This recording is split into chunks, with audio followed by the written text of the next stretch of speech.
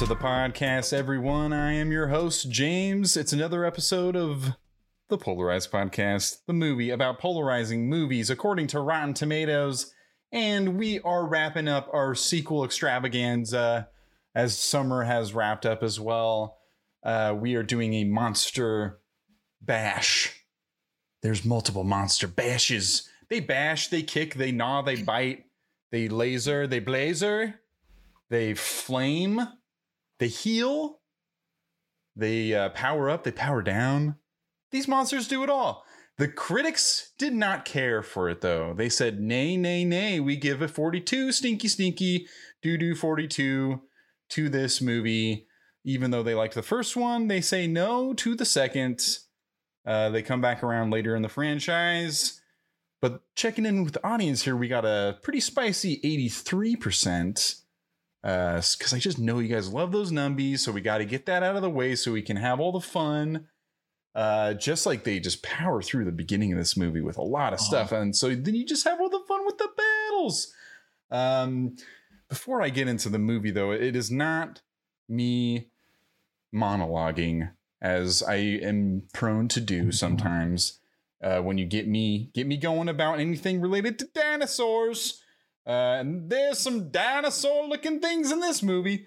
That's what I call them, dinosaur-looking things. I haven't figured it out. They're titans.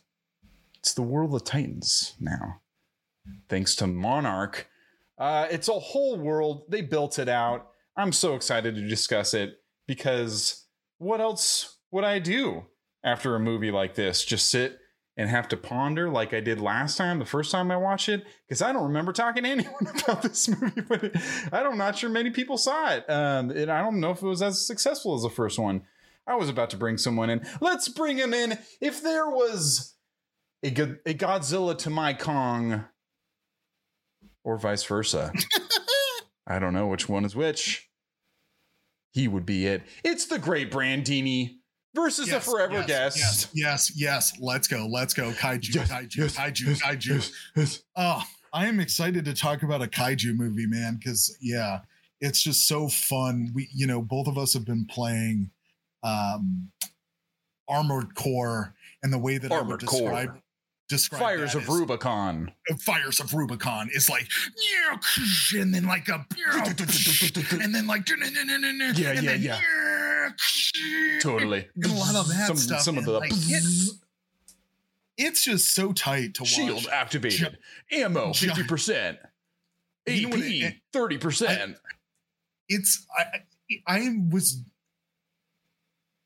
I was going to love this movie. I was thinking about it just regardless to a degree, because of the history that I have with this type of movie. Sure.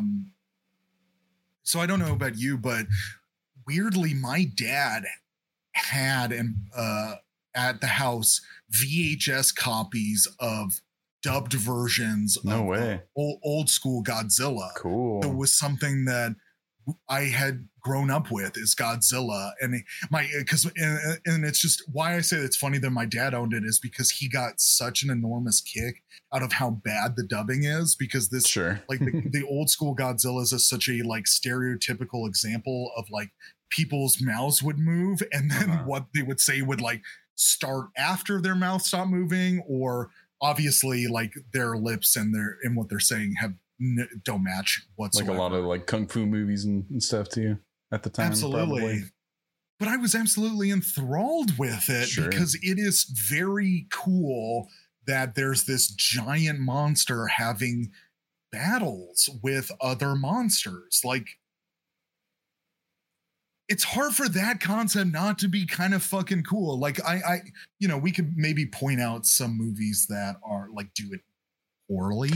Oh, well, I mean, now that you bring that up, that brings me into my history, which is embarrassing, but I didn't have a cool, well, my dad was cool in many other ways, but he was not a old school Godzilla guy. But he did take me to go see the great 1998 Matthew Broderick helmed film, Godzilla, in theaters at the age of 8 when I saw it, and I thought it was the coolest fucking thing ever. Like, I know people don't like that movie, and I realize now it's not a great representation maybe of the great esteemed Godzilla character, and there's many other movies that people would point to. But that was my introduction, and I'm sure it introduced a lot of young American boys to Godzilla at that time in 1998. And I had a fucking great time. And I remember walking out of that theater like, fuck, the egg hatched. There's another Godzilla there, and they're going to make a sequel. And I kept on waiting for that sequel. And I just like realized later in my life that, you know, those movies that you thought were so great, and you're like, oh, that's why there wasn't a sequel. It's really it's not great, as good as I hoped it was. It's a great example of a movie that it was enthralling as a young person because of the very simple bare bones concept of it. But then as an adult, you revisit and you go like, what is this saying? Like, you know, kind of meat and potatoes of a human existence and condition and emotion. Oh, and like, what does that have to do? And the marketing and the toys and all of that stuff just works so well. I remember the Taco Bell commercial was like, I don't know, it was like playing around. It was always so fun. That was when the Chihuahua was sitting there with the trap. I think he says, we're going to need a bigger box. Yokiro Taco Bell. Wow. Sort of, he does the Jaws thing. We're going to need a bigger box. He's got a little box with a taco there, and he thinks Godzilla's going to go for it. Because in that movie, that's one of the plot points is they just lure him with a big pile of fish. What a dumb movie. What a stupid movie. So again, looking back on it, because you know what's so funny too is I just think about how like weird and gross it is too, that is very like alien-esque. And it just there was a lot of concepts in that Matthew Broderick version of Godzilla that could be cool, but again, after you realize that all the characters suck and Godzilla doesn't really fight anybody, all it is the whole movie is the lead up to Godzilla existing, and then there's a little bit of destruction, but it's relative, well, especially for this movie, relatively minimal. And like, they make him look like movie, like a dinosaur. Essentially, it's really a dinosaur. It's like doesn't look like the classic kind of Godzilla, like the structure, like the posture, and it's more hunched over like a velociraptor, kind of like Jurassic Parky in the 1998 one, and just so much overblown CGI and everything, and like helicopter chases through the buildings and shit like that, and just like this humor that from my memory just didn't play super well. And then they put it to rest for such a long time, and then cut to, and I went for it, and I revisited the first one in this franchise of movies, the Godzilla of 2014, I believe it is when that one came out, with Aaron Taylor Johnson, the Gareth Evans, is that his name? Gareth Evans. Yeah. It's funny, Aaron Taylor Johnson and Elizabeth Olsen are husband and wife in that movie, and then they play brother and sister in a different movie. It's kind of funny. Okay. I forgot about that. But just comparing even that one to the first Godzilla in this franchise, and even this one to that one, you know, that one is the 2014 Godzilla. I keep on doing this and that, but the 2014 Godzilla is so serious and like no laughs really in that movie, like at all. People die, and it's a big deal. And there's so much buildup to even revealing Godzilla in full form and having, you know, more of a singular battle near the end. There's some other stuff where there's some destruction, but they're kind of shying away from it, and they're showing the more boots on the ground approach of the terror and of the lead up and fallout of a monster existing. And the characters are very, you know, are much deeper, even though, you know, Bryan Cranston is still, it catches you off guard how unceremoniously kind of is taken away 45 minutes into the movie, and how similar he kind of is to Kyle Chandler in this movie. Was kind of like seeing it next to each other.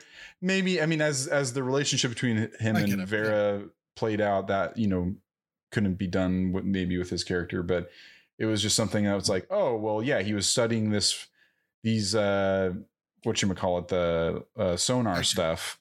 And that was a big thing that Bryan Cranston was saying when leading up to the Godzilla attacks, was just like, oh, there's these, you know, beasts communicating each other with sonar, and that's what's going on with the nuclear power plant and everything. But very serious movie, very like dour, and but also great and interesting in a different way that doesn't hit the same notes that a lot of these movies do. And even generic as they may be, this one does those things very well. All the globe trotting, all the quips, all the more like Michael Bay, like one-liner sort of stuff. That's all in this movie. And in the first one, yeah, it's just more of like a self-serious, restrained, very like gray and black, hard to see at times, but also looks fucking amazing.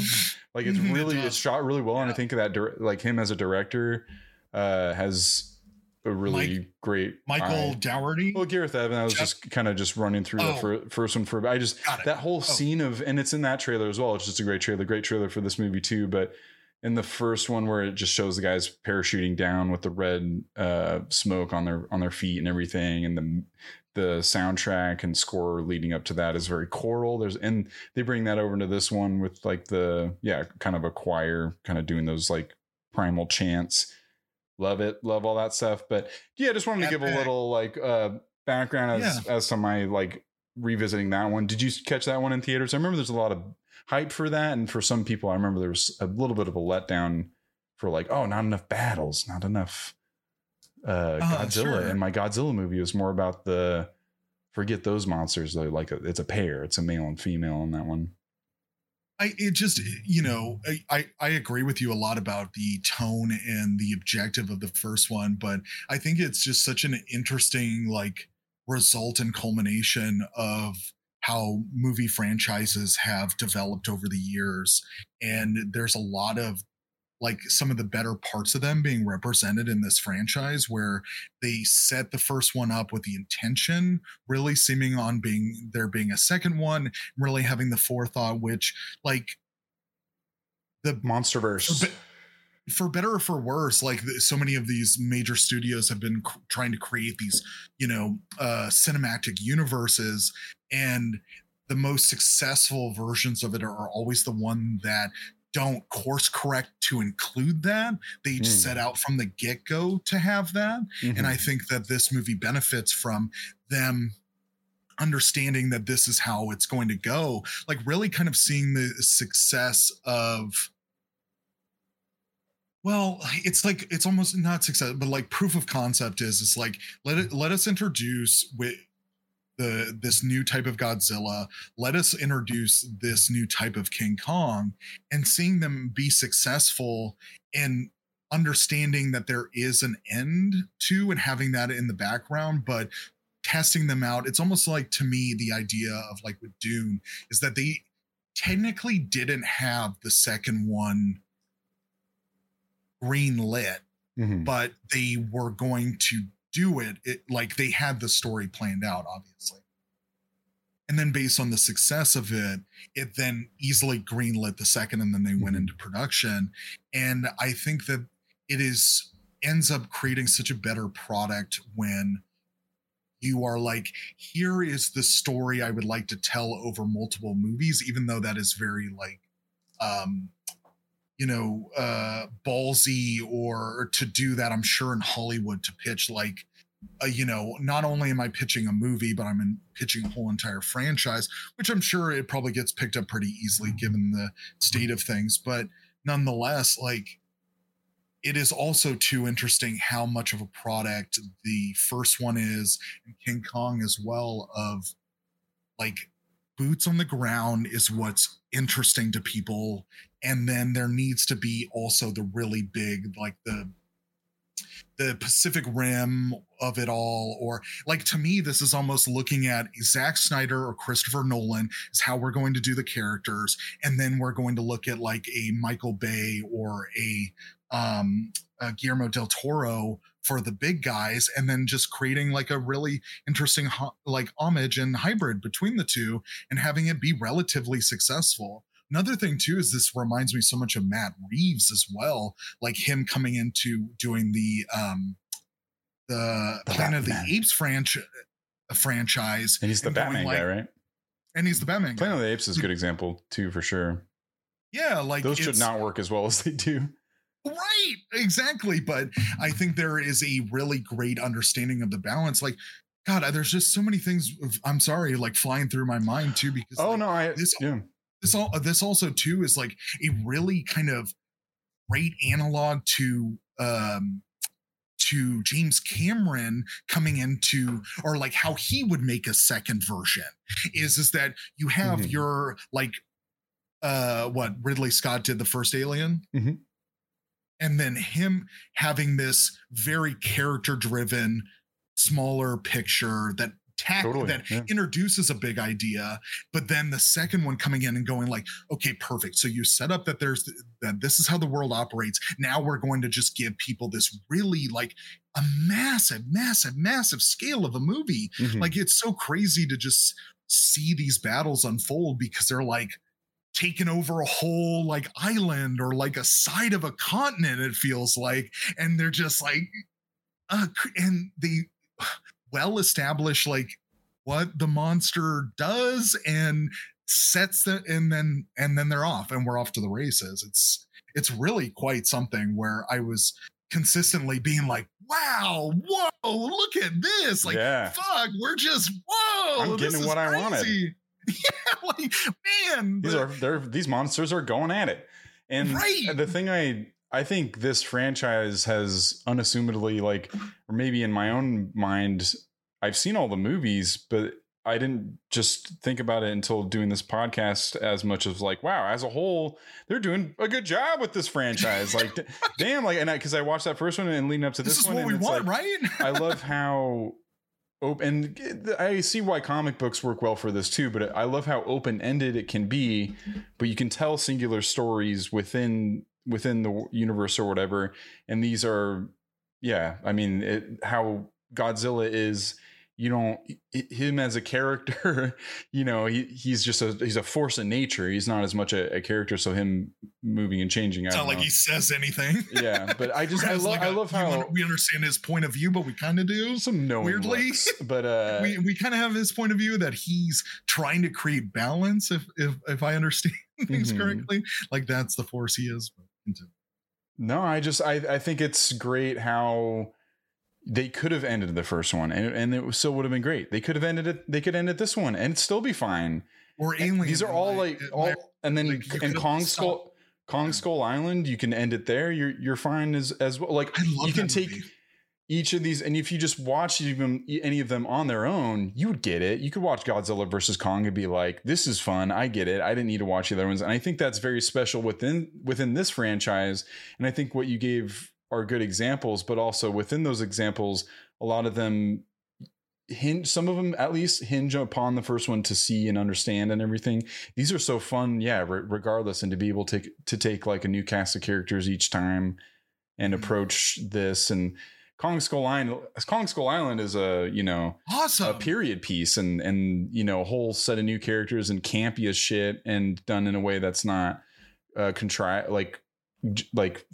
in a very manufactured contrivance sort of way. But this one has some great camp too. There's some stuff. Sometimes it gets a little much, and the humor doesn't land really super well. And they didn't have that in the first one. They have in this one. It doesn't really work super well, but you kind of want some of that to know that you're like, we can have fun here. Like, oh my God, the door is open. Yeah. Like the guy Come on in. I need to know that actor's name, but the guy from Billy Madison, the villain in Billy Madison, says a lot of quippy stuff with the glasses and the gray hair, and him and it was a Jen, and I don't know, with his they have kind of a back and forth. You're talking about Bradley Whitford. Whitford. His stuff works okay on me because he's a son of a bitch, and outrageous in this movie. He's on another level. Not taking anything seriously. Yeah, it gets a little much sometimes for sure. Like if anything, there's no stopping him because like you said, he's the villain in Billy Madison, but he's also a main character on West Wing, which is just a absolutely revered show like that, especially for people who write movies now. Like if you were to take a writer for a current IP, whatever, if you were to ask them, how do you feel about West Wing? They would probably love it. They would Sorkin? Like, this is what inspired me to get into making this movie that we're talking about. Mm-hmm. And so to have Bradley Whitford in there is like a homage and understanding of like what he's bringing to the table and understanding the importance of somebody who is going to deliver those snarky, lines so incredibly well. Yeah, and I think it's almost a similar performance in like Cabin in the Woods when he's been in like the control panel just like making quips with Richard Jenkins and Richard Jenkins is another great. Yeah, and that's some of that's, and it's like it doesn't land every time, but it's fun to know that you can have fun. Talk about who? Charles Dance. I want to get on the dance. I mean that brings us into the opening scene with Mothra and all of that stuff, and him storming in. Bad dude immediately because he kills a guy. Yeah, actually, you know what? This is, since it's been just a little bit before, since I've seen this before recording this. Can you open us up with plot of where we're at? Get us into the Charles Dance of it all. Well, yeah, sure. Because it starts with a like almost a Batman versus Superman opening of Ben Affleck. Like, I was there on the ground when you were fucking taking down those buildings. And it's the same with Kyle Chandler and Vera and little Millie Bobby Brown. Awesome. I like Chandler. Great Kyle casting. Chandler too. Yeah, I love those. I love so many of the actors in this movie, man. Like, yeah, dude. What does he say? Bear kisses or bear hugs or whatever. Give her bear kisses. That whole like little scene of them. Like, oh, this is fun chemistry. They got it. Absolutely. So it shows like they were there on the ground. They saw Godzilla. Godzilla is instrumental in the death of their son, which tore apart their family, led him to drink and then to get a divorce. Millie Bobby Brown is now with Vera in China at one of the Monarch facilities, studying and gestating a pupa, if you a larva. Yeah, absolutely. of a Mothra. And they do that thing where it's the Blofeld thing a little bit in Skyfall or whatever, where it's or Spectre, where it's like James. I know, I'm riffing here. Out of everything. I don't fucking I was gonna get it. I was gonna correct myself. If you gave me 2 seconds. It started with an S. God. No, it's okay. He's the fucking Brandini's already got sharpening the pitchfork. I saw him. It's the one thing for people that don't know who are listening to this podcast is that James Bond is our shit so hardcore, and so that's the only reason.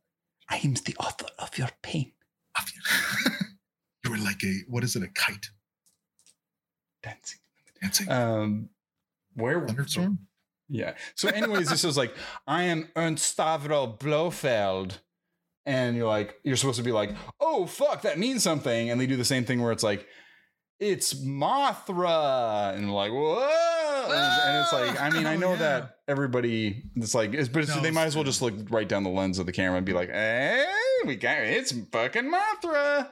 And then that happens like 5 more times in the movie where, that I do like that I know all the names by the end of the movie. That's what I'm saying. But it's done better than others. Like, I don't know, Specimen 1 or some bullshit like that. And I'm like, just call it Ghidra. I like the little bit of like discovery rather than like, it's fucking cool name, right? Give it right to you. Especially for a newer fan. I mean, I know Mothra, but it eventually becomes, the girl from Rush Hour 2, Zhang Zi or Zhang.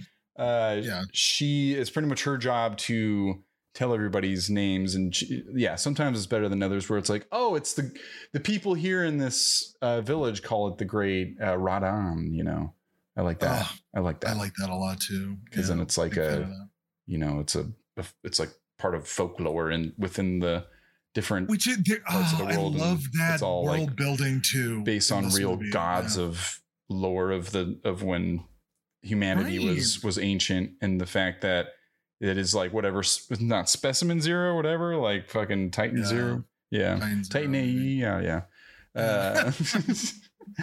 And then when you finally, King Ghidorah, he's a false king, like all that stuff is rad. And then it's like so Ken Watanabe's job to in the first and second one just to kind of stare off and be like, whoa. And because of Ken Watanabe, we get it both ways. We get Godzilla and Godzilla.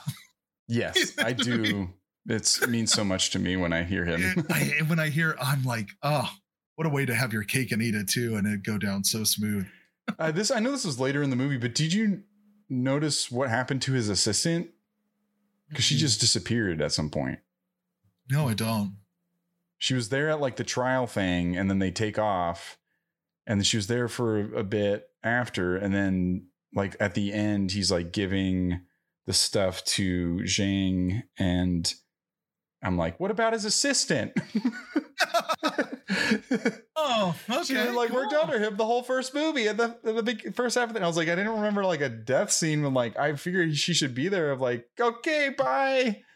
We had so much memories. I just watched the first one, so that's probably why. But she was in a little bit of this one too. That even just the lowest level employee, you're coming up to them and going, "Hey, who are you?" She was instrumental in the in the first one and everything that came after, and then she just disappeared. I don't know. It's oh my god, these characters like Bryan Cranston. You know, we also get introduced to Millie Bobby Brown with Wave of Mutilation. That was shows how cool she is. I know, God, yeah, she's so cool, right?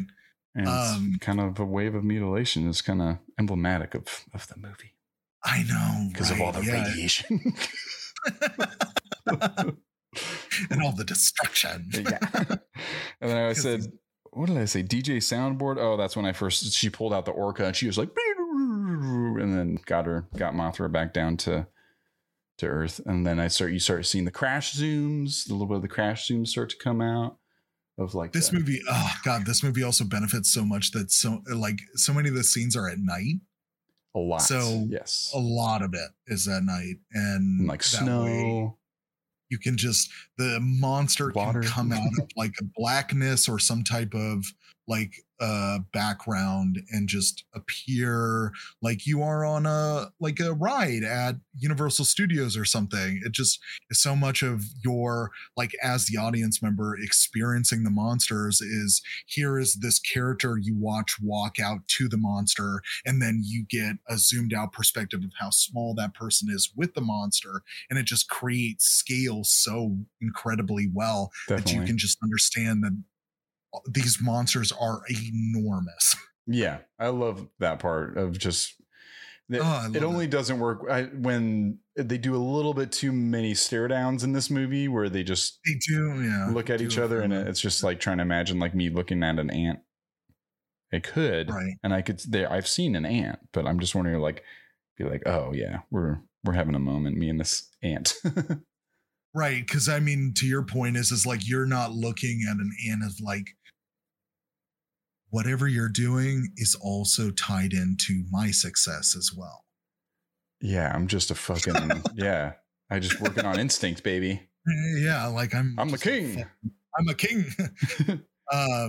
So one of my first notes is I have a crush on Sally Hawkins. So let's talk about her performance a little bit. How do you feel about Sally Hawkins? What character is I think she's just so that's wonderful. The assistant. That's what I'm talking about. That is the assistant. What do you oh my god, you're talking about the low-level employee and you don't even know who I'm talking about. Ken Watanabe's assistant, Dr. Vivian Graham is her character. That's what I'm saying. What happened to her? No, she got smushed by Ghidorah. Did she? How did I miss that? Yeah. Damn. Because I was bummed out about it. One of my notes was, no, Sally Hawkins, she got smushed by Ghidorah. I must have been writing a note or some shit. At what scene? What scene was that? Like, I'm sorry, I just couldn't consider her an assistant to anything, right? Because every time she's on screen, I'm like, you are just captivating me. Because she was in Shape of Water, And then Right. she's also Yes. in Blue Jasmine? What's the Is that the He Who Woody Shall Allen one? Not Be Named? Yeah. Yeah, his movie. And she's so great in that too. And she just has I love the way that she looks. I love the way that she acts, because she just has such a conviction, such an earnestness to her. She like is there, ready to play, getting into the weeds of like, because it must always be so weird as an actor doing a movie like this, where your direction is that there's this crazy mystical beast that's doing X, Y, and Z, and you have to react to it. And the way that she handles it is just always wonderful, because she just brings a sense of like grounded like care, and it's just the best. Damn, I need to revisit and see it. I must have just blacked out for a second. It's crazy. It's okay. Rip. Sally Hawkins, man, I love her. And then Charles Dance. So I brought that up. That's how we started. This movie like goes fast in like the first like 20 to 30 minutes. It's like pumping through, like from the point where it's like establishing this new family, and then they're separated. They're in summer, like the Vera and Millie are in China, and he's studying wolves, and then it just moves into the Mothra stuff so quickly. They get kidnapped, and it's already just like Kyle Chandler's like on the move to get them back, and they're already like giving Kyle Chandler a lot of information about like what's about to go down with all these Titans, and there's 17 of them, is they tell him at one time. And Ken Watanabe is like, yeah, we believe some of them are benevolent. Charles Dance is a British Army general turned eco-terrorist, restoring the natural order, and he used to traffic Titan DNA. I was like, this is where I missed some of death. I was like, I want to get some of these details, because what is going on? Like, who is this guy anyways?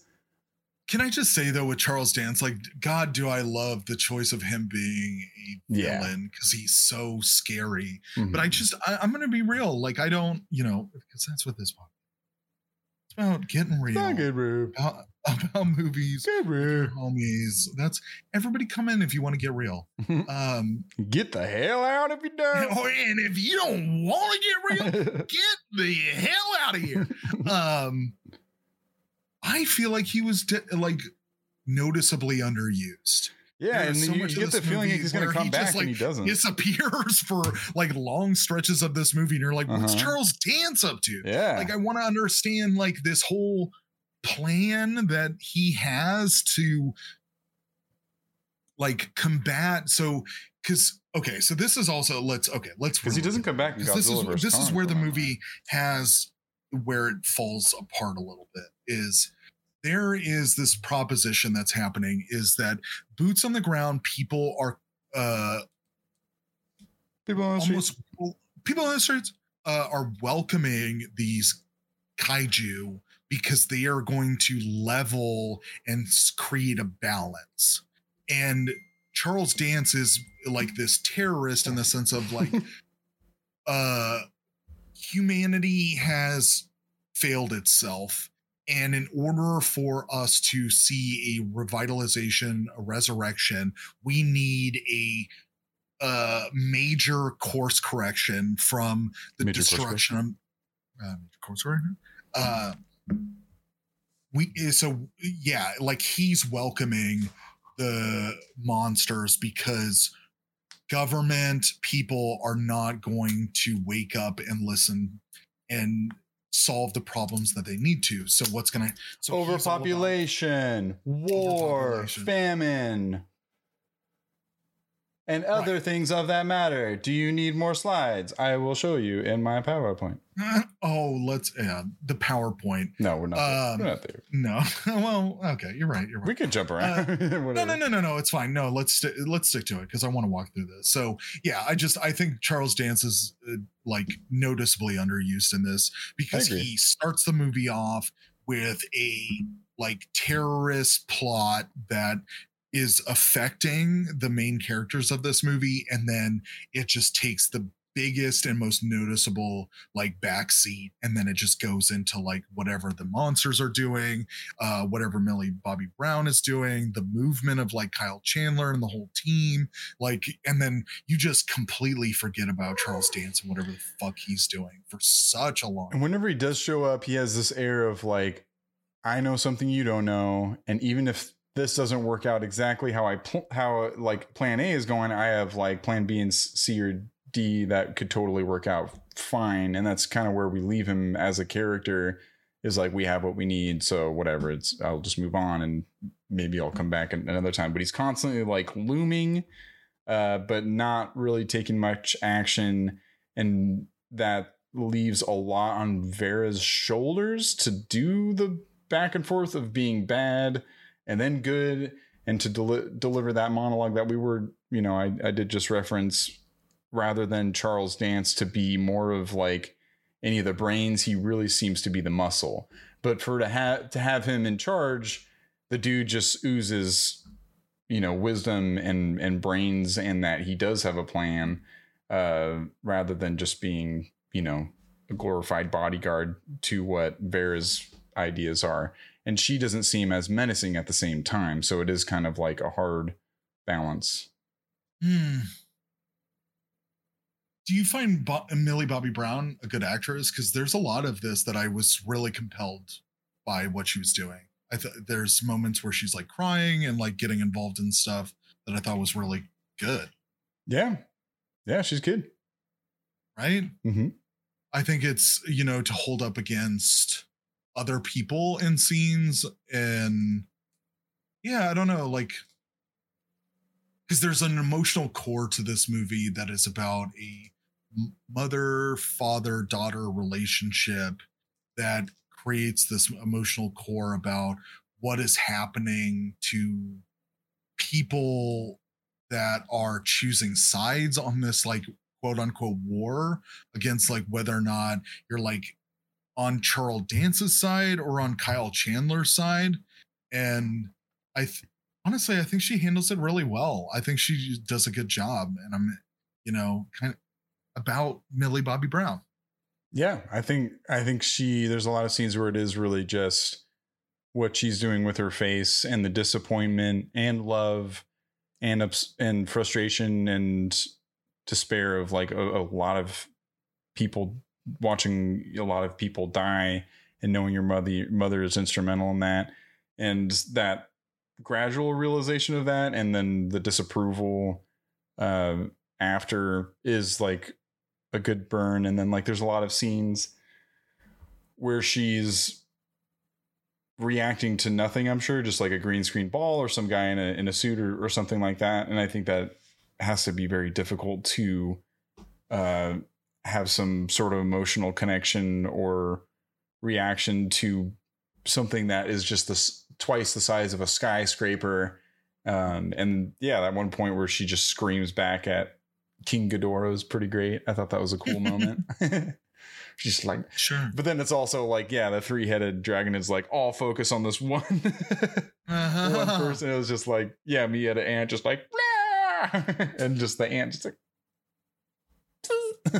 God, I love but no, I think she's great. I enjoyed the she's definitely grown so much as an actress, and Stranger Things 4 was really great, and excited to see them finish that and whatever else she does with her career.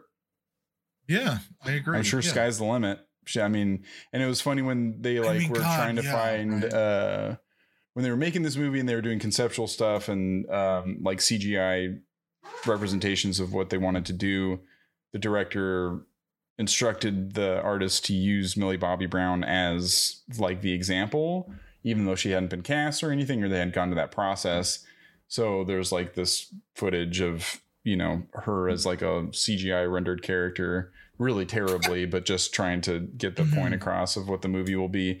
And then they eventually, approached her about it. And it was cool watching some of the behind the scenes stuff.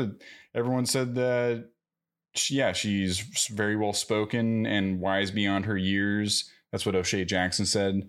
It was just like Shane Jackson. That's a good poll. Yeah. Yeah, he was saying she's just very well spoken, and he kind of blew his mind that I think she was only like 13 when she made this movie. She's talking a lot about pranks on set. Oh my god! Her and the director and Vera, I think, quote, called her a little rascal. Whoa! And like goofy and a goofball because she just yeah, I guess they were just having fun on set and she'd prank people and she'd get pranked back and stuff. So that's good. I don't know. It's good. She's having fun at that age and having to, it is good. Do a lot of work. That's a lot of work. And to still be a kid, that's good. That's a lot to do to be on a set every day and all the Stranger Things stuff and all that pressure to do that at that age. Yeah. I mean, all of that is a testament that I think that she's going to be around in a force to be reckoned with for a long time. I think so. And even though how you feel about this movie, because we had mentioned off mic, but I haven't looked at the numbers. This movie is obviously, because we're talking about it, is not heralded well by critics. But box office wise, I'm not quite sure where it stands up to the first one. But nonetheless, her as a incredibly young actress, not being hurt by this performance, even though whatever people might say about this movie, she's not the problem. If you have one with this, right? Like she just stands out as being somebody that is competent and is bringing exactly what she needs. Yeah, the heart of the movie. Yeah. Yeah, and absolutely. like they were the kind of the conscience almost, and the dividing line between the mother and the father, which that's some of the rougher stuff is Vera's character. I think is a hard one to grasp the full breadth of who she is as a character and how it's portrayed a little bit. It's a I like the road that they tried to go down with her, but it just wasn't super successful. And again, how it was portrayed. It just doesn't make a lot of sense because she is on board with Charles Dance to a degree, but then it was her idea. Right. It's her idea. I'm sorry. Because she is wanting a better future for Millie Bobby Brown, for MBB. But then what happens in the movie where she turns away from Charles Dance because he isn't in alignment with what she wants is so like the King Ghidorah thing. Of course. Ghidorah. Yeah, Ghidorah. Yeah, that sounds getting jiggy with it, Dora. Yeah. That stuff is the attempt to like bring her back at the end isn't worth it for me. I would have preferred her just to go like, oh my god, I'm bad, deal with it, baby. If she was just as bad as Charles Dance or worse, that would be so much fun. Yeah, like a Charlize Theron and Fast 10, just kind of like that little bit more, just like, no, I'm just fucking bad, baby. Yeah. Like, and I think it would almost be better for the franchise because, like, I agree with you. A problem that I have with this movie is how dumb her plan is, because one side of this movie and the Charles Dance side, just like how I preface how I think his stuff is really weak, and that applies too with Via Farmiga's stuff. Is it's so like they want this thing and then it quickly changes once what you expect happens. So you're just like, see, are you guys all fucking idiots? Which is a bummer because I love Charles Dance a fuckload and I love Via Farmiga, or however you say her name, a lot too. Yeah, definitely. They're both incredible actors, but what their purpose and character is so like flimsy, not fully fleshed out. It's like it's on stilts. It's very I think it's the King Ghidorah of it all, because like they should know that it's like a false king. It's an alien that's not from here. if they know so much, they would know if I had a fucking quarter for every time you're like, it's not a false king, I would be a rich man. There's only one true king. That's Gojira. You're always talking every time we get into these conversations about life and what's good and whatnot. Always like, it's a false king. And I'm like, God damn it.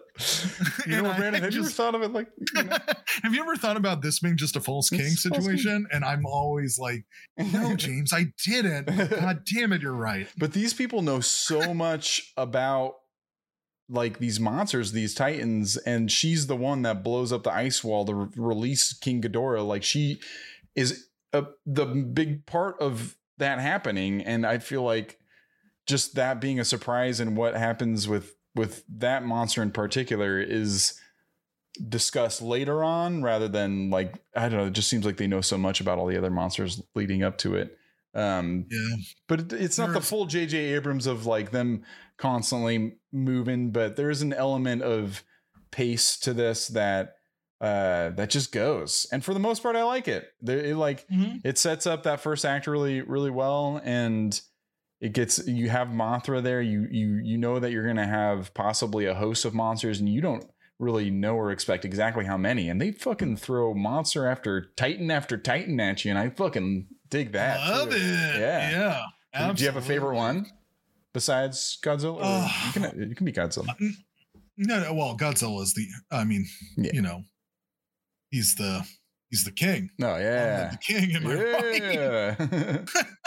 right? Come on. Come on.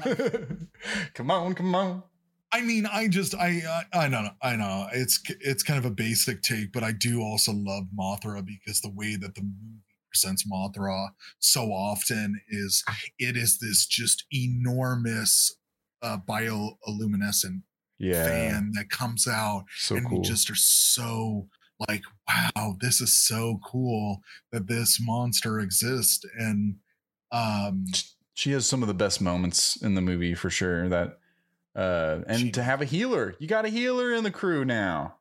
Everybody needs a healer as a tank, especially. I think it's just such a fun, like, especially for like teenagers, I think would really connect with this, is that Mothra and Godzilla are on the same team. So cool. And there's like different teams and stuff. Love that. Like the allegiances and shit. And there's like, there's these age-old rivalries between all of them. Like, oh, that's so cool. It's so sick.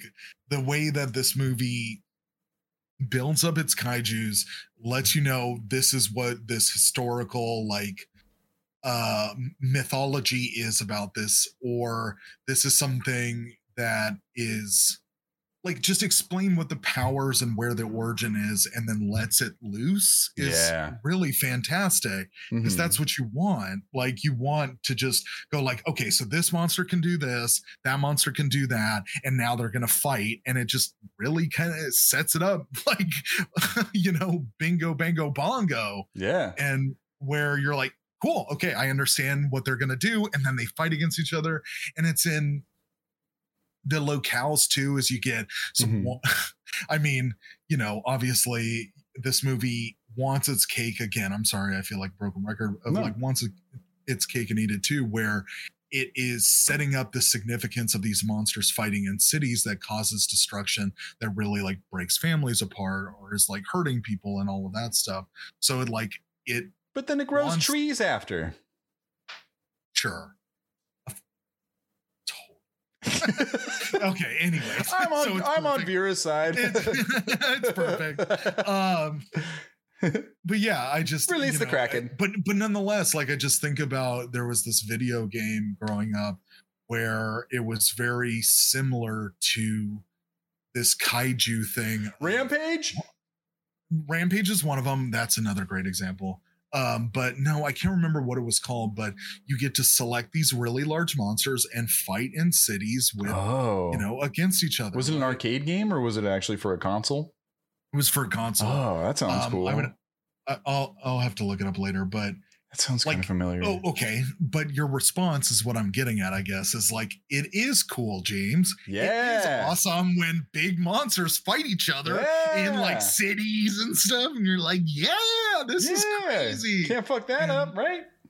Yeah, you can't fuck that up. And that's, I think, what we're getting at, or at least what I would like to get at with this movie is that I do think there are parts of the boots on the ground shit that is boring or is clunky. too try hard. That's the other thing too, because we haven't talked middle about ditch is the other one. Middle ditch. I was gonna say can't hang. The middle ditch. The middle ditch of it all. Very mid of it all, where I'm like, ditch. mid bowl ditch. Yeah. Can't hang, man. None of it worked. Like none of his character worked for me at all.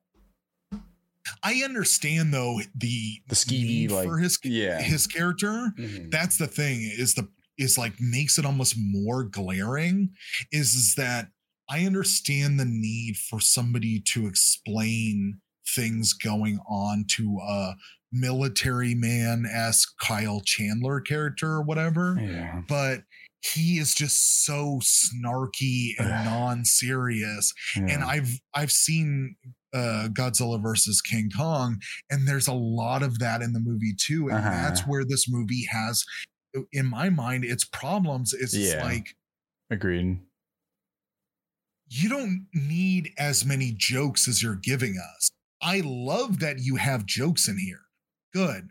It would be, like you said with the first one, so fucking dour if we were just talking about like, here's another mass casualty situation with a kaiju fucking stomping through a city, and here's thousands of people died, and we're just like, fuck, have to deal with that. Like, I do want some levity to it. That's why I think actually like O'Shea Jackson, like the way he handles, like I thought the way that he handles the like military aspect of it had some levity to it that was kind of fun. Yeah, where he's like, this is serious because we need to accomplish this mission, but we're kind of like, occasionally isn't this crazy that it's a fucking big monster or whatever? Mm-hmm. And it has that really strikes a really great balance between having fun and not being too comedic.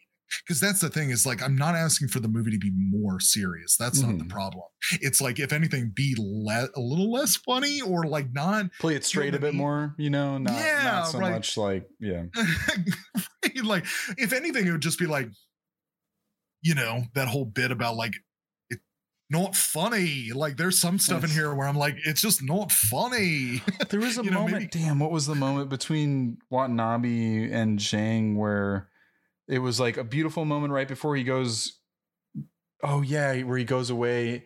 I think it was between them two. And then he says something like really heartfelt. And she's like, wow, that's beautiful. And then it could have just end scene right there. That's beautiful. Beautiful moment. And he's like, yeah, I read it in a fortune cookie once. It was a really long fortune cookie. It's like, oh, come on. It's like, not funny. Taking a dump at the end zone. Just like pinching a loaf right when you're about to score a touchdown. You know how that goes. I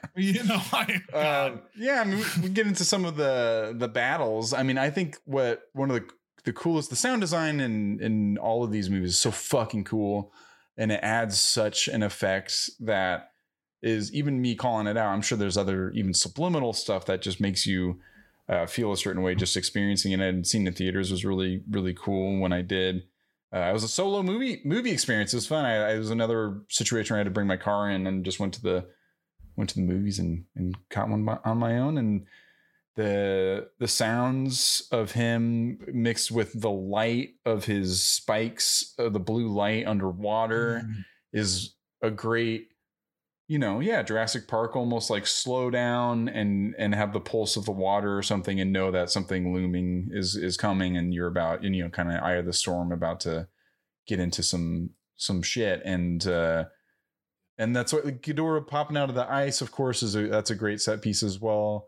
And I think the design of the dragon, the director mentioned, it's very meant to be more of an Eastern, obviously, version of how a dragon's depicted, rather than like a Western, kind of maybe a medieval one or something. It's very similar to the dragon in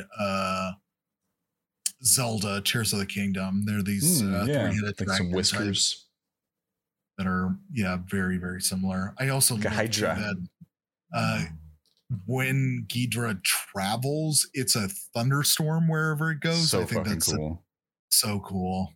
Because they talk, obviously we've kind of commented on how silly at very much at times the way information about things is presented, because it's on like these screens and these like weird like underground bases, or like a moving Monarch Outpost .173. What do you mean?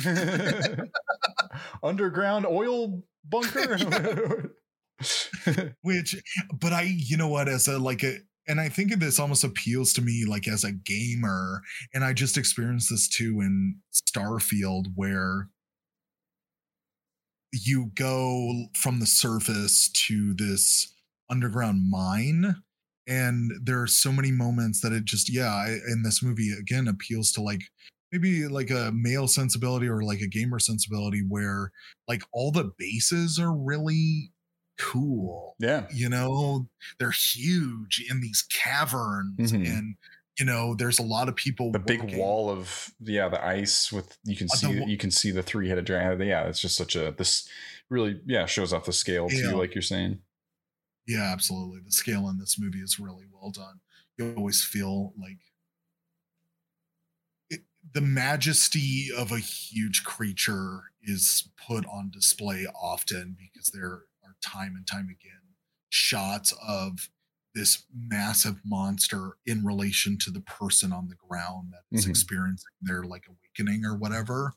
And it'll do that crash scene where it'll be out and then it'll go quick in, and that's just like I feel like a quick establishment of scale to a close up. Right. It's an interesting effect. A more recent one, even stuff like Succession and stuff. But the middle ditch not great. But the lit up Godzilla and then the Ghidorah fight is fucking dope. The Rodan fight is sick too. Rodan is like the Moltres to Ghidorah's Zapdos. But I don't know if there's a snow one. I don't know if they have the snow. They have the. Good Lord, was that a great way to say that? When it was like fine, I was like, oh, it's Moltres. Cool. Yeah. It's Zapdos. God, the devastation upon that village is fucked up, but it just looks so much about like the abilities of it is put on display in such a cool way. Even though like I'm not a big like disaster porn movie guy, and seeing all the death and destruction and all that stuff, typically gets me just like not really in the best mood, or just like bored or whatever. And that just quick flyover was just like, fuck. It was like Pompeii level, just devastation on the ground of just the wing. Like, Rodan comes out of a volcano too, right? It's so cool. Sick. Huge, it's just like takes over that mountain. Molten firebird. Oh. And then they're like, and then Rodan comes in. It's like, totally. And then you're like, oh, you think he's gonna fight Godzilla? It's like, no, but like Rodan like fights Ghidorah, and then they all fight each other. And it's a thunderstorm and a flamestorm. Oh, come on. This movie's tight. Godzilla's kind of the water kaiju, I guess. Yeah, man. It's elemental. He's like the lightning kaiju too. He can do it all. He's the Avatar. Long live the king. Long live the king. Dude. So is there anything else you want to talk about? We can barrel on through. I'm trying to think if there's there's the Mothra sacrifice, I thought was heartfelt, but there's a point in this movie where it gets to the final big battle between everybody, where I put my notes down and just enjoyed the show and enjoyed the battles and everything. Like Godzilla is like nuclear, like he is this nuclear bomb. That part is Ken great. Watanabe has to like revive Godzilla because the oxygen missile, like, we mentioned it maybe off mic before we got on, but let's talk about this. Oxygen nuke that comes out of nowhere. I'm like, what the? And really quick, and they're like, oh, it's already on its way. I already fired it. He pulled the Ozymandias. He's like, oh no, we gotta get out. He's like, too late. You think I'd wait? Yeah, like who the fuck are you people? And you're like, right, who is this organization in comparison to the broader whole? You're like, I don't know why. Like, are they talking to the president? Like, there's just sucks all that oxygen out, and then they just fucking kill Godzilla, and then they have to spend the next part. They put him out of commission. They have to spend the next part of the movie bringing him back, which I just think is funny. Is like part of the movie is just rectifying a mistake that just happened in the movie. Happens a lot.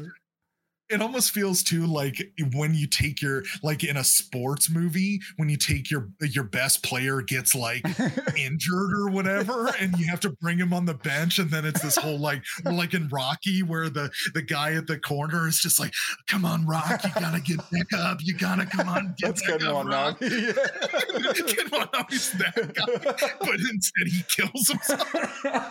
That's fucking great. I love that. Come on, Gojira. Don't give up now. Come on, Gojira. You gotta cut me. I was like enthralled the whole time. It was so funny because like there's again like the stuff with Millie Bobby. I know we talked about how good of an actress she is, and like I love again Via for America. I love Charles Dance, but like all of that stuff is kind of a fucking drag. And then it's the stuff when it's like Ken Watanabe, when it was Sally Hawkins, like we're trying to figure out these monsters, we're trying to get them on our side, like all of that stuff really works for me. And it's when you get into the like the emotional weight of this movie really is mid. Yeah, you know, because some of the Kyle Chandler, like the end of my seat with the Ken Watanabe stuff, like it's like, okay, we got to revive Godzilla or Gojira is how he would say it, which I love the fact that this movie gives you both. Because I feel like there was like this online discourse about how like, well, the Japanese pronunciation of Godzilla is this, and you get Godzilla and Gojira in the same fucking movie. I think is just so fun that they were able to accomplish that in a way that totally made sense. Because like, Ken Watanabe would say that. All of that stuff works. The Kyle Chandler stuff was okay. It was okay at parts of him, you know, just being like seeing red and just like, I have to get my daughter back. Nothing else matters. But it does fall flat for me. And those characters do ring a little hollow when he's, I don't know. You gotta make do with what you can, and you got to save the world and everything. But when the Vera kind of just like, I'm here to help now, and we're going to figure this out. I'm just kind of like, get lost. Or like Zhang says, that bitch. During the ending of the PowerPoint, which I mean, if there's just one part about that too, that is like one of the most like clunkiest like exposition like turns of a character into evil that I've ever seen, and I think that's part of the reason why it doesn't follow through as much. It is fun and campy to have a character proclaim like, we need a new world order of monsters. I'm like, cool, but it's just something like, she's too good of an actress. I know. It's like I need someone else that's just like silly. You're playing just this like with sincerity, and I want you to be way sillier. I believe everything she's saying, but I want it to be more just like Wallace Shawn and Southland Tales or something. Liquid Karma. Liquid Karma. I want Kyle Chandler to be married to Wallace Shawn and for them to play his wife. Inconceivable. But I do agree, Ken Watanabe and his follow through and his character, I think, was played well. Final battle, fucking cool with the atom bomb and getting fire powers, and like the last one, he got powered up in a way too, and shot fire down the one of the monsters' gullets and shooting it through the gullet out through the mouth the other way. I thought that was a cool effect too. It's just so badass. It looked like a noodle that King Ghidorah or whatever. But I'm just looking at any of my other notes here. It looked like a fucking noodle. as such is life, where you just consume a noodle and it blows out the back of you. Oh, that's not how you do it. You don't blow, you suck. Oh, my bad. I thought I'm doing it wrong. Let's see. Okay, so bear kisses. We're both doing her. Let's see. Oh, Watanabe always willing to get advice. Oh yeah, in the first movie and the second movie, both, and especially this one, there's a lot like Kyle Chandler walks in. He's like, no, that's not what we're supposed to do. This is what we're supposed to do, and you guys are all reading it wrong. And Ken Watanabe has that just look, and he's just like, tell us what to do. Like this. You're absolutely right. And what should we do next? And he just asks Kyle Chandler for advice, and he follows everything he does. And Bryan Cranston kind of is that in the first movie where he's like, is that what you're getting? No. I'm just kidding. No, is that what? He's like, it just and follows everything he does, no matter if he believes in it or not. No, if anything, I was just like, no, I didn't mean. I was just more. No, I was just more. I was kind of impressed. I was like, wow, this character is heeding other characters' advice that might know more about the topic, and he's very quickly able to recognize someone who might know better and bring them along, because he brought Bryan Cranston along and Aaron Taylor Johnson and was like asking them a lot of questions. And they've kind of been these like characters in the background that approach people and just like, you know, like what's going on, like seeing these monsters and collecting data and all that stuff. And I kind of like that background scientist thing where they're just collecting all the data and taking it all in. But I think in this one more like, so, he was a little bitch in this one. He was a bit. Whatever you say, Kyle Chandler, whatever you say. They said they got a fuck in here. I thought that was cool for a PG-13 movie. Like, get a fuck in there. Why not? Yeah. O'Shea's, I think, says, you got to be fucking kidding me. Hell yeah. Classic Godzilla roar at a time. I like that. Like when he like gets thrown into the crevasse. Godzilla and man character get knocked out at the same time, like last movie. That happened last. Godzilla gets knocked out, and Aaron Taylor Johnson gets knocked out, and they both like go to sleepy bye at the same time. There was a moment in this movie that MBB screams back at Ghidorah. Yeah, that's what I was saying earlier. Yeah, I was like that. Yeah, to like just stare at a fucking green screen and just be like, ah! Reminded me of Brendan Fraser in The Mummy. I'm just like, well, I can do it too.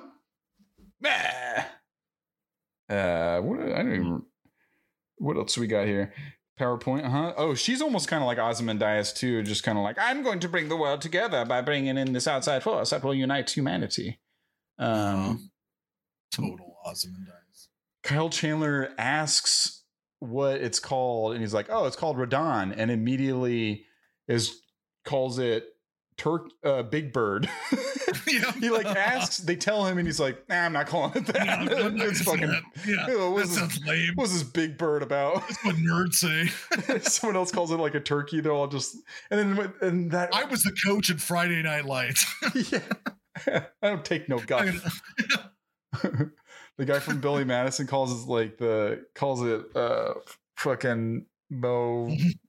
The Three Stooges, Mo, Curly, and and does a gonorrhea joke. I don't know. It's stuff was rough. Some of these are rough. There's like, I just wrote. He says that bitch is right at a point, which really stood out to me. Where I'm like, good Lord, dude, come on. Yeah, like there's some of the Michael Bay stuff. I record everything, man. There's somebody said you're a monster, which I was like, ooh, double meaning.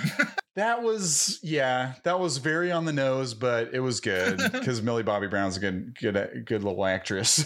But she said that to her mom, like when all these monsters are being released and they're looking at all the destruction, she looks right in her soul and it's like, you're the monster, not all them. You're the monster.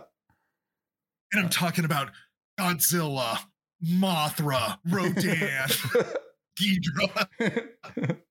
What are the other ones? Oh fuck! I wish I wrote all of them down because there's a couple more, right? There's the mammoth guy and the one from the last. There's like another one from the last movie, another version, and then like there's like a spider guy. And then what was the hint to King Kong? They mentioned Skull Island multiple times, and then there's there's some Skull Island discussion because that movie takes place in like the 70s, so they've kind of known about that and. He's just been bulking up, getting ready for this battle since the 70s. just lifting weights. Hell yeah, dude. Just getting big barrels, Donkey Kong style, trying to get that plumber, that pesky plumber. They also mentioned too a huge concept in the Godzilla versus King Kong movie, which is the like there's a not Middle Earth from Lord of the Rings, like an Under Earth. Like there's like an it under Earth. Which is there's middle, there's over, there's insane. under. That is an insane concept to think about. That's what he said. He's like, I told you, Jan. I told you there was an Under Earth.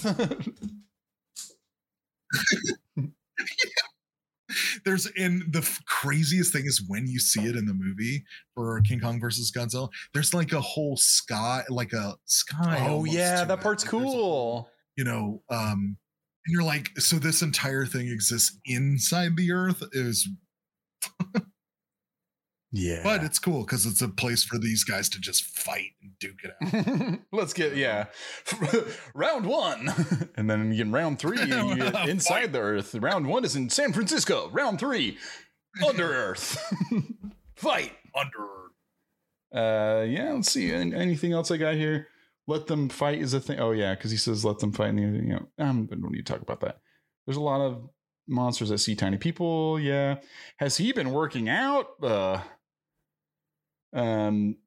Just starts yelling her name. Oh yeah, he like gets off the plane and it's like there's a whole monster battle going on. He just starts screaming her name, just like she's not gonna hear you. There's like a whole monster. He's like, wow, she's like, Billy, Billy, fire, Billy. I wrote that the oxygen destroyer has a 2-mile radius. And then I just thought to myself, that's not long enough. That's definitely not long enough. It shows the size of Godzilla would be at least a couple miles, like way beyond 2, right? Like if you were to think about like a monster that is as big as a skyscraper and its tail goes past it, like that's easily like 4 or 5 miles. I don't know. Okay. Well, 2-mile radius. I thought it seemed, I was like, doesn't seem like enough. Yeah. Yeah. Especially put 2 monsters in it. I was like, and that, it just doesn't seem like enough. Like, yeah. Mm-hmm. Yeah. I don't know. For oxygen missiles, I'm not acquainted. We're not kaiju experts on this pod. I know. I'm sorry. I'm throwing out some, really specific kaiju questions. And you know what? That's not what this pod's about. I would love to see the scale of multi 100-mile dinosaur. It's a 100-mile dinosaur. God. Because the miles, that's pretty big. There's a part at the end, or like all the news clippings. There's a lot of Easter eggs all coming up, like epilogue shit during the credits. One of the things is that Titan poop is a viable energy source. Oh, is one of the news articles I saw. I thought that was pretty fun. Makes sense with some radiation in the doo-doo. You maybe could burn it and light your radiator. Let's check out what those pesky critics got to say about things. Before we do that, can we take a break? Yes. Break time. We'll be right back. Okay, we are back. Welcome back. We are going to start talking about some reactions from the critics here, and on the negative side of things, the 42% side of things. Let's start with Empire with a 20. Not sure who wrote it. It's from Empire. They say globe-trotting but not adventurous, action-packed but not remotely exciting. Utterly overstuffed and completely paper thin. Nuke it from orbit. Wow. Nuke it from this is orbit. The stuff. Let's move on to The Observer, and another 20. The ugly visual effects are outdone only by the sound design, which is relentlessly loud and thunderingly tedious. The verbal exchanges between the humans are devoid of wit and barely functional in communicating the story. By Simran Hans. What else we got here? Let's try Screen Crush by Matt Singer, a 30. Godzilla King of the Monsters is as narratively incomprehensible as it is visually, with an even more talented roster of overqualified actors tasked with carrying the film's insipid story and trying to make their characters' bizarre decisions seem halfway plausible. Yeah. From LA Times, Katie Walsh with a 40. Amazingly, somehow, an overstuffed Godzilla movie feels scant. There's a lot of contradictory sort of language from these critics. So like it's big but small. It's it's wide but thin. I can see why. From Peter Travers, a 40 on the Rolling Stone. The chance to see giant monsters go apeshit, a few more are added near the end, is almost worth the price of admission. Seeing, however, is part of the problem. Godzilla King of the Monsters is often lost Peter. In the shadows of digital muck that it makes the squinting chaos of the Battle of Winterfell and Game of Thrones look like a light show. Wow. Peter. Zing. Topical for the time of 2019. Wow, that's why he does what he does. How about that Battle of Winterfell, am I right? You couldn't see anything. Who came out that was like, you should get a better TV? It was one of those situations. One of the Benioff or the Weisses? Can't remember, but yeah. It was like, well, because your TV sucks. And you're like, are you fucking kidding? Like, what are you talking about? That's how you're gonna... Oh. Maybe it's all of you people versus me. We're perfect. We'll do another one from The Guardian with a 40. Benjamin Lee says it's a film with too much, yet somehow so very little. So I don't know. Everyone's still kind of polarized against themselves about like this movie's a walking contradiction. Just like me, Brandon. Oh, stop. You dirty dog. Let's do some audience reviews. A 5-star from Amazon from Sam's Review. Let's check it out. Bear with me. It's a little much, but it's fun. My complaints and concerns are mainly directed at producers. Stop hiding the monster fights in smoke, darkness, clouds, foggy haze, or behind the military ospreys. This was the primary complaint in the last Godzilla movie. You'd think the producers would have learned that lesson by now. This is why this movie did not make a lot of money at the American box offices, because fans are a little raw about that. Try that again in King Kong and see what happens to your bottom line. I see they fixed Godzilla's feet once again. At least they got that part right. Mothra died a little too soon, guys. Really? I'm old school. Grew up with Godzilla all throughout the 80s. So why in the hell is there a giant woolly mammoth in this movie? Because there are no woolly mammoth in the Godzilla family of monsters when I was growing up. Stop screwing up these movies, guys. If the producers were smart, they would have included 3 of the giant praying mantis from Son of Godzilla. Remember those guys? Now that would have been epic. Instead of a freaking woolly mammoth that had nothing to do with anything. There was too much unnecessary human dialogue. Focus on the monsters. I got really tired of the little know-it-all teenage girl drama. This is not Days of Our Lives. Miss me with that next time, guys, and stay focused on the monsters' backstories. To all writers and producers, don't even screw up Godzilla vs. King Kong. Take notes from all the critical reviews and make the necessary corrections. Otherwise, you guys killed it. Congratulations on an amazing movie. But fix all the problems. Listen to the fans. The facts. Wow. Then there's a list of facts. 1. Running time, approximately 2 hours, 15 minutes. 2. Sound, DTS 5.1 and Atmos. 3. Picture, widescreen. 4. Filled with action, suspense, and drama. Almost epic. Oh, Number 5. Wanted it to be epic. Yeah. But damn, okay. Number 5. Explains backstory very well. Ooh, good. Number 6. Producers tried to hide monster fights again. 7. Not enough focus on monsters. Damn it. 8. I know. Too much unnecessary human dialogue. 9. Movie was intense. Did you want the backstory or did you not want it? I don't know. Just the monsters. Who gives a fuck about people? Number 9, movie was intense and good, but dropped the ball in some areas. Number 10, recommended purchase on Blu-ray, must-have classic. Thank you. Hope this helps. I mean, 5 stars. 5 stars. Wow, cool. I'm gonna do like 1 or 2 more. I know that one was a lot, but there's some Godzilla nerds are fun. Yeah. They're a good time. From Audrey, 5 stars, titled Great Monster Action and Special Effects. Thoroughly enjoyed it. Good fun and well done special effects. I don't watch Godzilla movies for the acting or the great writing. I watch Godzilla movies because I like Godzilla and all the campiness of the franchise. This movie delivers Godzilla and the other monsters beautifully, and I thought really well.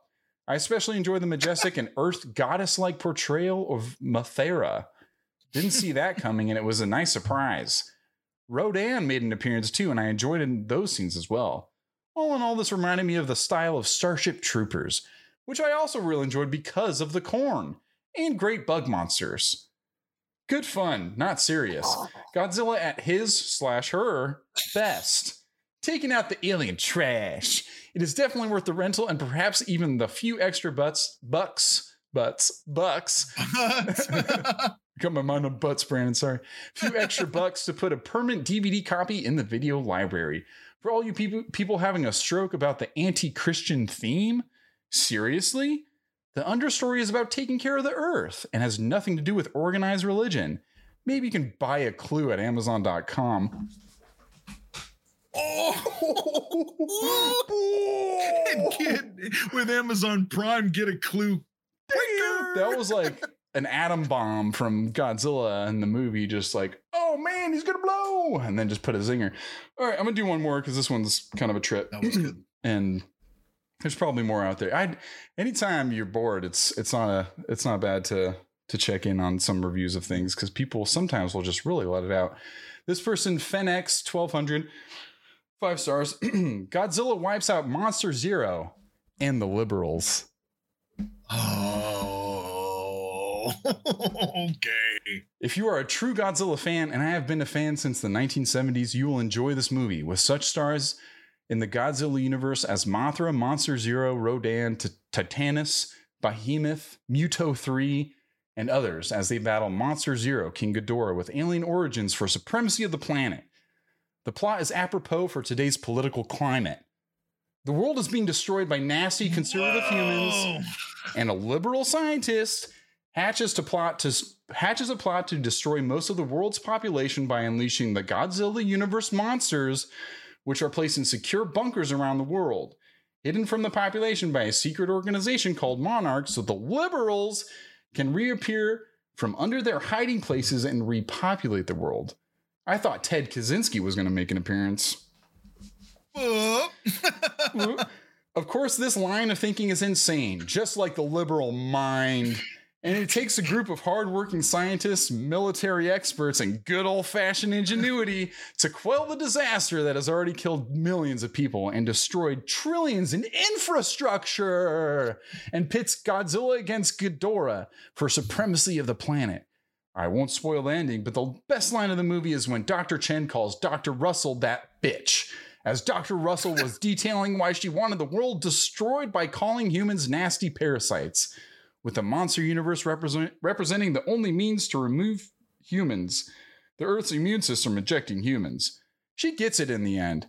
After the near disaster of wiping out the entire planet, of course, just like modern movies, there are tons of CGI, military hardware, and entire cities being destroyed by these monsters. It won't disappoint those who love CGI. The tone is one of immediacy, and let's try one last thing to kill these monsters.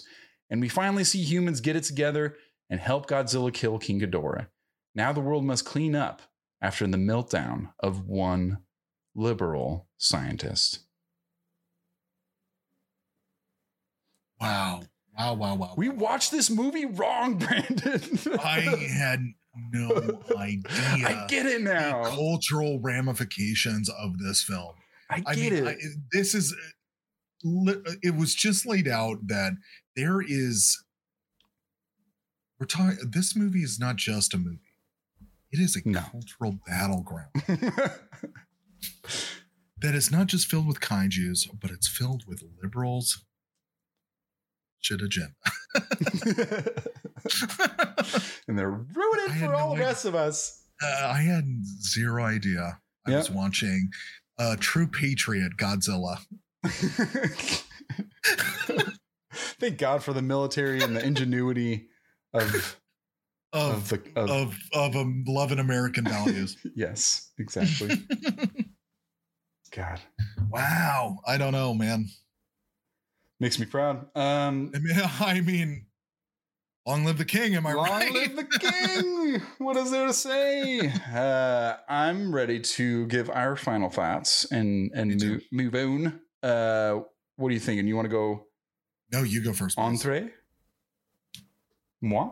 I will say that this movie, like I mentioned at the beginning, a successful franchise that has kind of like unassumedly for me done really well at being consistent and having complete stories told within each of the feature films that borrow and take from the others, kind of in a way like Marvel does, as far as like, oh, this superhero showed up. Oh, King Kong is going to show up in this one, and they've been working towards it. Maybe like a Captain America versus Iron Man or something, Civil War or whatever. I don't know why I'm making this comparison. It's just interesting to see a franchise and a universe start at the time that it did and take notes clearly, I feel like from that and do it in a way that is taking a lot of big things and stuff that has been around a while. Like Godzilla's been around for so long, and there's so many fans that want it to be done a certain way.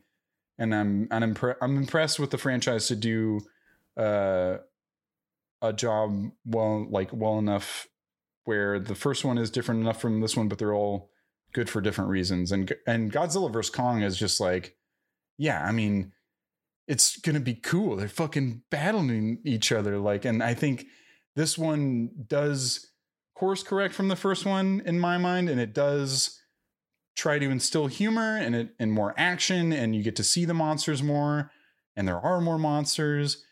And it doesn't mean I like the first one less. I like both of them for different reasons, but I'm really happy that this one exists, and it was fun watching it for a second time and just kind of being blown away that there are so many battles, and they mix up not just Godzilla versus Sun, but you get the Rodan versus King Ghidorah and all that stuff, and they're done in interesting locales. But you kind of have to be okay with it, being a big spectacle. The characters themselves are clunkily written concerning like the villain and the whole plan and why certain things need to happen, as far as like her decision making and her follow through at the end of her character for Vera Farmiga. But luckily that really is just holding up the ability to have these battles and kind of have the humans be there to see it. And look at it. Yeah, it's badass. It's a badass movie. The effects are all there on the screen. The money's there all there on the screen. I can understand why it's not for everybody. I can understand why this is polarizing, and it is less of a movie like other ones we've done where it's like, what is their problem? Like, why don't they get it? It's like, yeah, I don't know. Maybe it's not everyone's thing. Like a big monster movie where they're kind of saying some stupid stuff and there's big loud action scenes and it's almost 2.5 hours long. It's a big thing to take in, and it's maybe not everyone's cup of tea, but if you're looking for spectacle and a globe-trotting monster movie, I think it fills the bill for a lot of reasons that you would want in a fucking Godzilla King of the Monsters movie. I was having a hard time deciding which one I liked better, like between the first and the second, just watching them recently. Really such a glowing review. I'm so curious about your. Me too. I've been having a hard time. God, I love that. Yeah. Okay. It's not going to be perfect, and it's not going to be above and beyond because the characters, and it is a little big, and I like the characterization in the first one a lot better for different reasons. Yeah, the alien thing almost is a good comparison of like they are good for different reasons. For me, I'm thinking a strong 70, like a high 70 sounds good for me. Do like a 77. Fuck yeah. 77 feels good. It's like absolutely. I would watch it again even too. It's fun and I would recommend it overall. I agree. So this movie falls in wonderful company in my mind of a couple films like The Two Towers. Wow. Evil Dead 2. Wow. Spider-Man 2. Wow. Just in the pantheon of Rush Hour 2. Wow. Pantheon of the second movie being the one that really just knocks it out of the park. It gets its job done. It just comes to play. It's like, okay, so we got some of the housekeeping out of the way. Now we can just get to what. Yeah. And so just like what we talked about with Rush Hour 2 is like Rush Hour 1's amazing, but it is so fun to be at a point in their relationship in Rush Hour 2 where we know that the introductions are done. Let's just get to what everybody is here for. And this movie does that. Yeah. The story of Charles Dance via for America kind of is poopy. And I understand why the critics, by and large, don't like this movie because the emotional core or the humanity that ties you as a human to the movie. Big time mid. Middle ditch. But yeah, there you go. Thank you. That's what it was. Middle ditch. Get it. But ultimately, this is a bunch of really fucking cool monsters battling each other. And that is super cool. It's super dope. Super cool. And yeah, and like, you know what? Pretty much fucking rips. That's what I kind of want to say. Hell yeah. And so fuck yeah. Yeah. I'm gonna give this movie. So originally when I was going into this, I was gonna give it a 75, but I would much rather, because of the way that you described this movie too, is that I think we both feel the same way about it. Yeah. And I think that we should have the same score.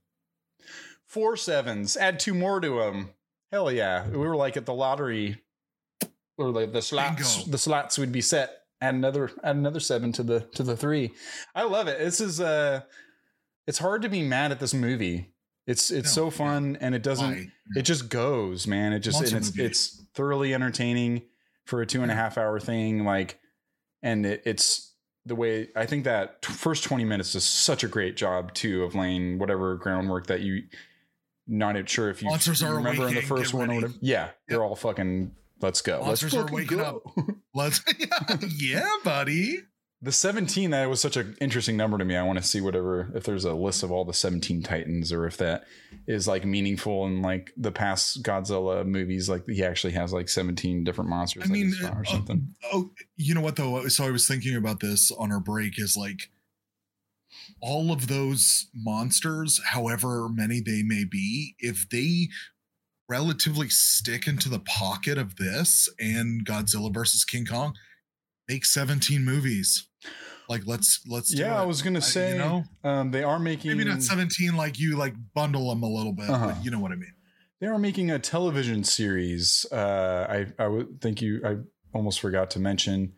It is called Monarch: Legacy of Monsters, an upcoming American television series created by Chris Black and developed by for Apple TV Plus. What is the premise though? I'm curious, because I think the trailer just recently dropped. After the battle, set after the battle between Godzilla and the Titans, revealing that monsters are real, follows one family's journey to uncover its buried secrets and legacy, linking them to Monarch. So it is after Kong and King of Monsters. It's got both of the Russells, Wyatt and Kurt. Isn't that cool? Whoa, Kurt and Wyatt. together. Wow. It's fucking cool. It's okay. I mean, the premise of the show sounds poopy. I do not care for that premise, but comes out in November.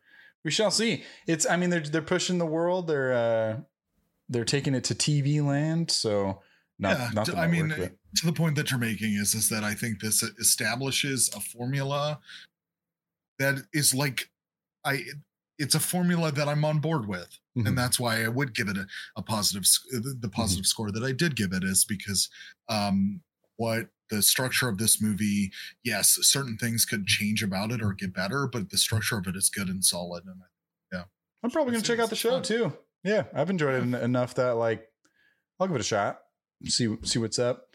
Until next time, we will be doing another film that will not be a sequel. We've wrapped that up. Thrown away the close the book. We closed the summer book. I know, which is summer tough. sequel book. I don't want summer to end, but it has to. And you know what? I think this is going to be this is going to be cathartic. It's going to be a transition. Maybe we can do like summer threequels next summer or something like that. Could be fun. Yeah. Look forward to the next summer. Oh, you always do. Summer Brandini. I'm a Summer Brandini. The next movie feels kind of autumn fall a little bit. We will be doing Where the Crawdads Sing from 2022. It is very polarizing, extremely polarizing. Fits perfectly for our podcast. It's great. It's unfortunate when people disagree, but it works for us. We just feast off the vitriol. Critics gave it 35%. Audience gave it a 96. Spicy 90s. We hope to see you, hear you. We hope you hear us next time. I could read the premise. No, you guys have probably heard of it. Yeah. Where the crawdads sing. If not, check it out. We're going to be talking about it.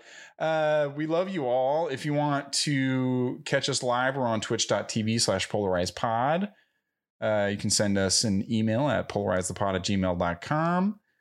Have I missed anything else, Brandina? I have to tell you, it's been a true pleasure sharing this monster battle discussion with you, and I'm glad there was a moment where we just evolved into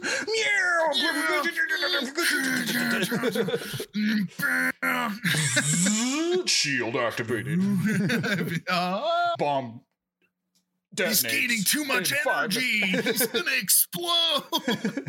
I want him to explode. Yeah. Godzilla explode. Explode, Godzilla. But it's like a nuclear bomb going off. Do it anyways. They evacuated the city. It's okay. It's okay. Even though the city will never be able to be inhabitable for decades. No, the trees will grow back. It'll be great. Mothra rules. Mothra rules. Hell yeah, dude. I've had a good time on this app as well because this movie is fun. This podcast is fun. I had a good time. Yeah, every time. Every time. And we'll see you next time. We love you. We love you. Bye. Goodbye. Bye. We love you. I think I love you.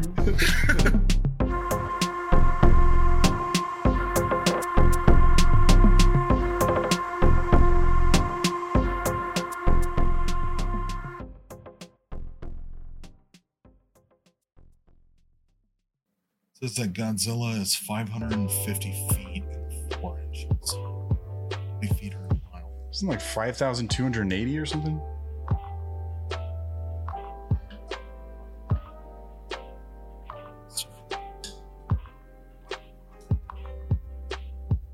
Oh, it's 5,000 feet. Yeah, 5,280. I was like, that's like big, like a multi-mile. Okay. God, I don't know, just